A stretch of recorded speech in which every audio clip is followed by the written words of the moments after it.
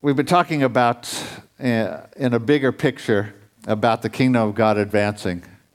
Let's pray first. Holy Spirit, we need you. We need you to lead us in truth. We need you to make adjustments. Lord, our gathering and looking at your word is not just that we'll be inspired or comforted, but that we'd actually be transformed and changed. And so we say, Holy Spirit, will you do that? Whether it needs to be change in us. In Jesus' name.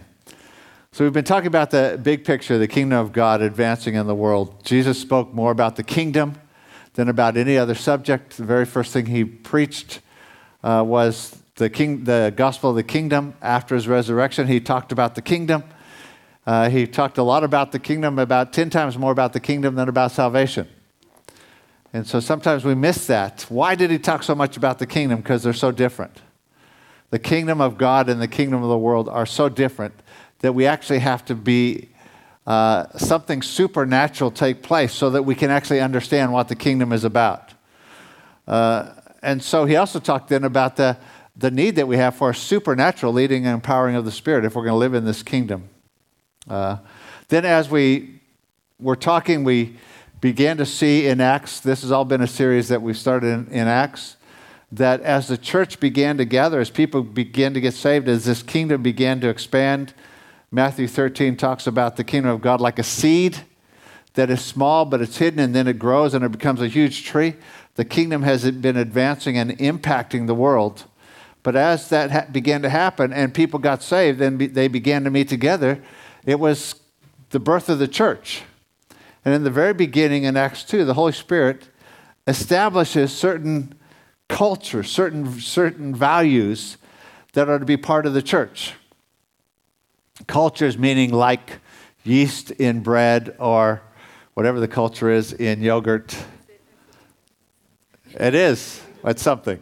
It's whatever the culture is in yogurt. Cultures are things that are transmitted one to another. It's not something that is just put over the top. It's something so... When we talk about cultures, these are things that the church wanted in every believer. I mean, the Holy Spirit wanted in every believer in the church. So that they continued to, as the church expanded into the nations, these things would expand with us. As we get away from that, the church becomes something different than what was intended. Matthew 16:18, Jesus said, I'll build my church. Which is interesting. He didn't say, I want a church, go make something.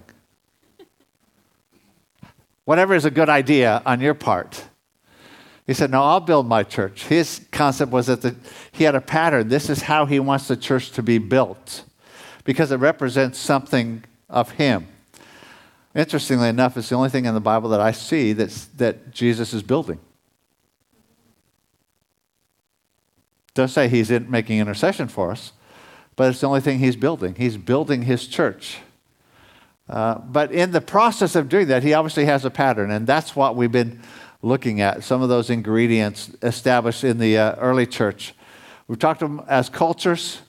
There's 5 in Acts 2 that we looked at. The first one being growth, not the church growing, but us as individuals growing. It's a commitment to grow in the Word and the Spirit, that we never quit. We never give up, that we continue to grow, we continue to be changed, we continue to be transformed to the image of Christ. So there's something of an intentionality on our part that we do that. I preached on that a few weeks ago, and on that Sunday I handed out some little notebooks so that you could record what the Spirit was saying to you, what you were getting out of the Word. Some of you didn't get those because we ran out. There's some on the table. If you didn't get one, please take one. They're a gift to you. Then you can record. Some of you, because we ran out, gave yours back so someone else could have it. And what happened is that when we picked them up from Office Works, they didn't give us all of them. Get 2, Ben. Get 2. You need a whole lot, Ben.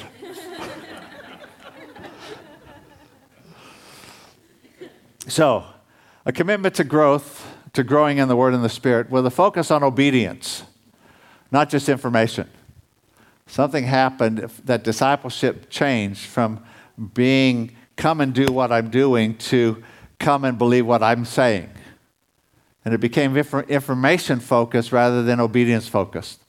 And so there's something of our desire to grow that says, God, speak to me by your word and let me do it. Okay, we're to be doers of the word, not hearers only. Most of you have heard. Because if we're hearers only, we get deceived. We deceive ourselves. And so we don't want to do that. The second culture was gifts, which is a commitment to participate. We all are priests. We all minister. And we have gifts. These are all on the podcasts, on the archive. You can go back and look at them if you missed them. Third was generosity, a commitment to kingdom finances. And today we're going to cover the last two today because I've got tired of this. No. Because I want to get them in. Ben told me beforehand, this is getting a bit stale. No. Yeah, we're going to cover both of them. And the last two are gatherings and grace. So in Acts 2, from verse 42 again, and they continued steadfastly in the apostles' teaching, fellowship, breaking of bread, and prayers. And fear came upon every soul. Many wonders and signs were done through the apostles. Now all who believed were together and had all things in common and sold their possessions and goods and divided them among all as anyone had need. So continuing daily with one accord in the temple and breaking bread from house to house, they ate their food with gladness and simplicity of heart, praising God and having favor with all the people. And the Lord added to the church daily those who were being saved. Two cultures we want to talk about. Culture number 4 in this series is gatherings. It says they met in the temple, which is together, and they met house to house, which is small groups.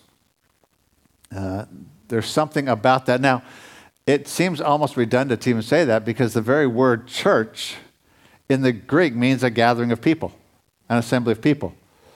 It's not a church if people aren't gathering. But there's something that has happened in many people's thinking that says, well, just me and Jesus is all that's important.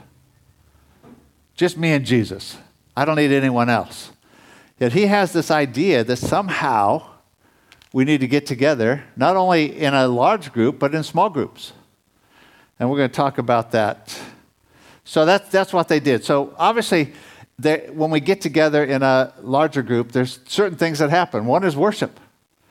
Does that mean you can't worship alone? No, you can. You can worship by yourself. You can worship in a small group. But there's something that happens when people get together and there is a synergy. There's a releasing of something of the anointing of God and the presence of God that happens when we get together.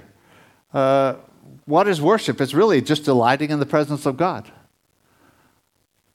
In case you haven't picked that up, if you haven't been here for a while, our goal as we worship is the presence of God. It's not excellence, though that helps. But that's not the main goal. It's not entertainment. It's these guys assisting all of us as worshipers to enter his presence. And so that's part of the goal. But the other thing that takes place as we gather is instruction in the Word. It says of the apostles that they raised up leaders so they could devote themselves to prayer and the Word. And why is that? It's so that Judges 17:6 doesn't take place. In Judges 17:6 it said, every man did what was right in his own eyes.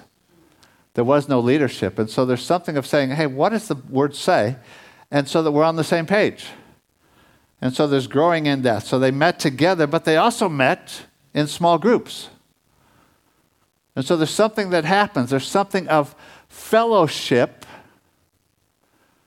And if you remember, I said that word in the Greek means partnership. It means a building together. There's something of that only takes place when you're face to face with people. Okay? It doesn't happen when you're looking at the back of someone's head or at some hulky, built, solid angel with a lightsaber. No. Sorry. I want you to know that I take the word very seriously, in that I often don't sleep on Saturday night as I'm going through it. But you wouldn't believe that when I actually get up here, would you? I don't take anything that seriously. There's something about meeting together, small groups. In fact, there's 40 one another's in the New Testament. 40 one another's. Encourage one another, comfort one another, love one another, instruct one another, pray for one another. There's 40 of those that only happen when we meet together. On Wednesday, we have a small group that meets in our home. Some folks come and we often will pray. We spent some time praying for the equip. Had a tremendous just releasing of different revelation and prophetic words and different things, but then we ended up praying for one another. And there's something when the manifestations of the Spirit are released in that context. There are a few people who have an opportunity to share something on Sunday, but not everyone. But let me tell you, that doesn't mean that you shouldn't. It just means that we can't get it all done in one meeting. And that's why there's more than one. Small groups is not only that fellowship and partnership, but it's prayer. Prayer is the ministry of all the saints. And so there's something of that we get to do as we partner with one another and pray for one another. We do it a little bit on Sunday mornings, but it's also something that is done in smaller groups. And so there's a reason why the Holy Spirit adds that they were actually gathered together. One of the things that we have to understand, too, about the Word of God, God doesn't actually say, hey, pick the parts you like and throw out the rest. I like the big gatherings because I don't have to talk to people. I don't like small groups. Or the other side, I like small groups. I don't like big groups of people. If we're going to be the church that Jesus is building, then we're going to do both. Okay, the church is an organization. The church is people. You're the church. Okay, culture number 5. Grace. And the Lord added to the church those who are being saved. Who's the church that the Lord adds people to? It's us. Church isn't an organization. It isn't a meeting.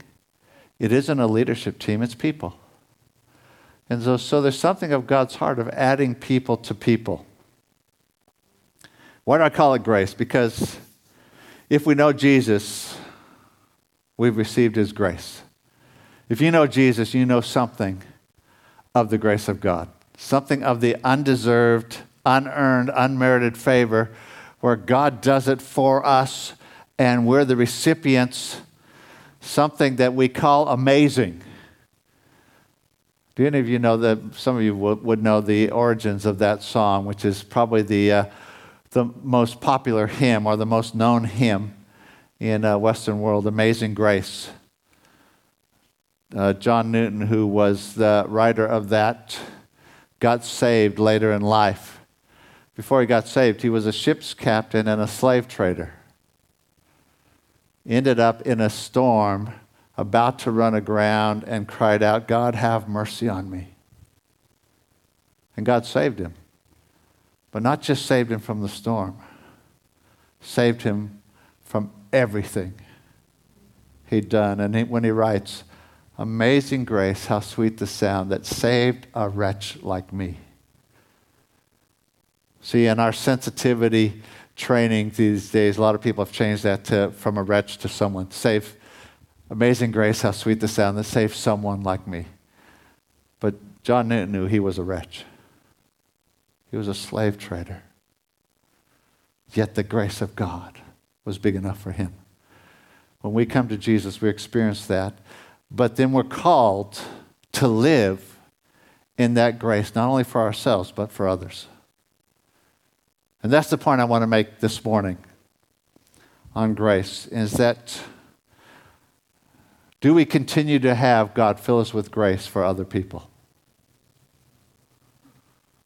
A grace that reaches out.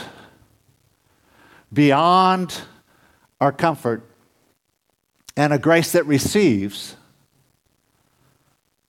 the people that Jesus would add. See, when it says, and Jesus added to the church, he's adding to us.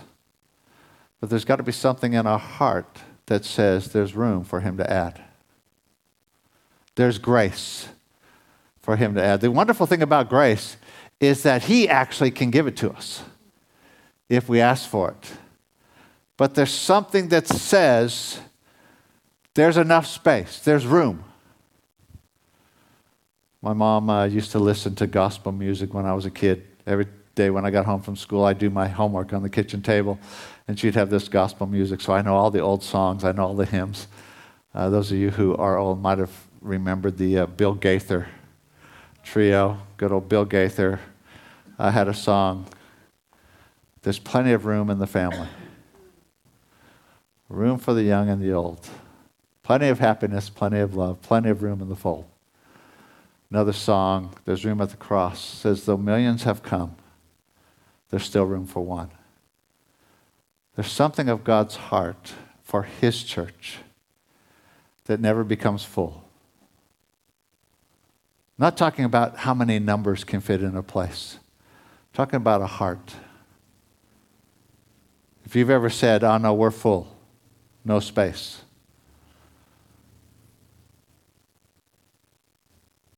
then maybe you've grown comfortable. If you've said, "I don't have grace for them," then you misrepresent Jesus, because the word says his grace is sufficient. They're different. I don't have grace for them. What happens is that you've just closed the number that God can add. A friend of ours, Terry Barr, Steve and Terry have been here, and they lead a church, or they did in California. And Terry used to have a wonderful illustration. I'm going to get you for Kate, you instead of Tim. Stand here in a little huddle. Christy? Okay, these guys are talking, and my friend Terry used to use the term pivot. When you have a group, there has to be a pivot. So see, somebody walks up, and somebody has got to pivot and make a space. Not that way, turkey. Wrong pivot. But there's something of saying, "Hey, there's room, join us." There's something of saying our group can get bigger. It's not just a physical thing when you're talking, though it is. Many of you have experienced that. But it's also a heart thing. There's room. See, it's very easy for us to become very happy with our friends, very comfortable with people that we've known for a long time. And it's a whole lot easier to just stay with them than to make room for somebody else. Yet if we're going to be the church that Jesus is building, there's got to be something in our heart that says, "Hey, there's room. There's room for us. There's grace. Grace not just for me, but grace for others." We can't say, "I like the comfort of my group. I like the comfort of those I know. These other people, they're different. I'm not sure about them." There's got to be something of grace in our hearts that says that there's more room. Steve Brown preached last year about going to the other side. And there's people on the other side. There's a grace that says the kingdom is not complete as long as there's those who don't know. There's grace that says my comfort is not the goal. It's the advancement of the kingdom. It's Jesus receiving glory. It's grace that says we can release people who are going in God to other places. But we can receive people who God's adding to us. So there's a grace to reach out and a grace to receive. Why am I saying this morning? I actually don't think that that's a problem for us as a church. But I've learned that it's a very subtle thing that can creep in, that we get comfortable with what we have. Someone asked me a couple years ago, how big will you let this church get? And my response was, well, I have nothing to do with that. But who wants to be the person at the door telling people that they can't come? Who wants to be the person that says, there's not room in this family? There's not room at the cross. There's got to be something in our heart. Otherwise, something else creeps in. The story of the prodigal, the son who takes all the inheritance and spends it and comes back. He's been living with, feeding the pigs. Any of you, if you have any contact, I had a friend who ran a pig farm, and his biggest problem was that pigs stink, but he would pick up that smell, and it was a very difficult thing. But here comes this son who comes back, and he smells like pigs. I remember saying, well, he's not quite ready yet. Go clean first. Change your behavior first. Wait, if you'd only act this way, if you'd only dress like this, if you'd only do this. And we start adding things that Jesus didn't add to us.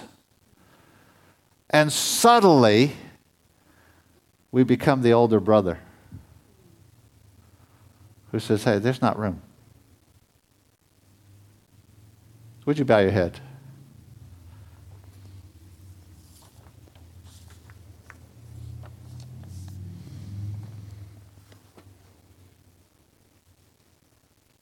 Why am I sharing this? I'm not looking around as I share this and say, oh, he's got a problem with this, she's got a problem with this. I don't see that at all. But I know the ploy of the enemy. If he can't stop us from worshiping Jesus, what he'll do is everything he can to stop us from welcoming others to worship Jesus. And we just need to be aware and set our heart. If there's any of that, we just repent. Repent is just admit it and quit it. If any of that's crept in, there's people that you don't necessarily like. The problem is when Jesus adds people, there's all kinds of people. All kinds of gifts. A pastor friend of mine once said, church would be easy if there were no people involved. That's why it needs grace. That's why it needs something supernatural. Holy Spirit, right now, we just ask that you would pour grace into us. As individuals, as a church, that you would pour your grace. Lord, that we recognize the grace you've had for us, but that we'd live in that grace. For other people in the church, in the body, but for other people who aren't yet added. Lord, just as you said, there's room for me, I want to say there's room for every single one that you'd add. And so we just open our hearts. Where there's anything else, that you would root it out.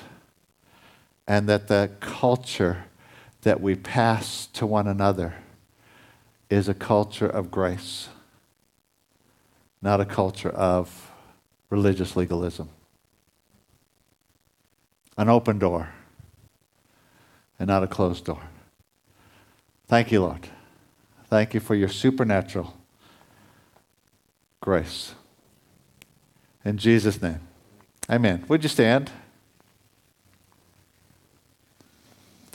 I told you last week that I have you stand at the end because I found out that if I dismiss you and you're not standing, nobody ever leaves. Not that we're trying to get rid of you quickly, but wonderful. Appreciate the worship team this morning and the different contributions, the presence of God. My desire is that we're so empowered and filled with God as we gather that we carry that same presence and that same supernatural as we leave. Ministry doesn't just take place here. It takes place everywhere we go. You're ministers of the kingdom. Lord, thank you for your grace. Thank you for your empowering.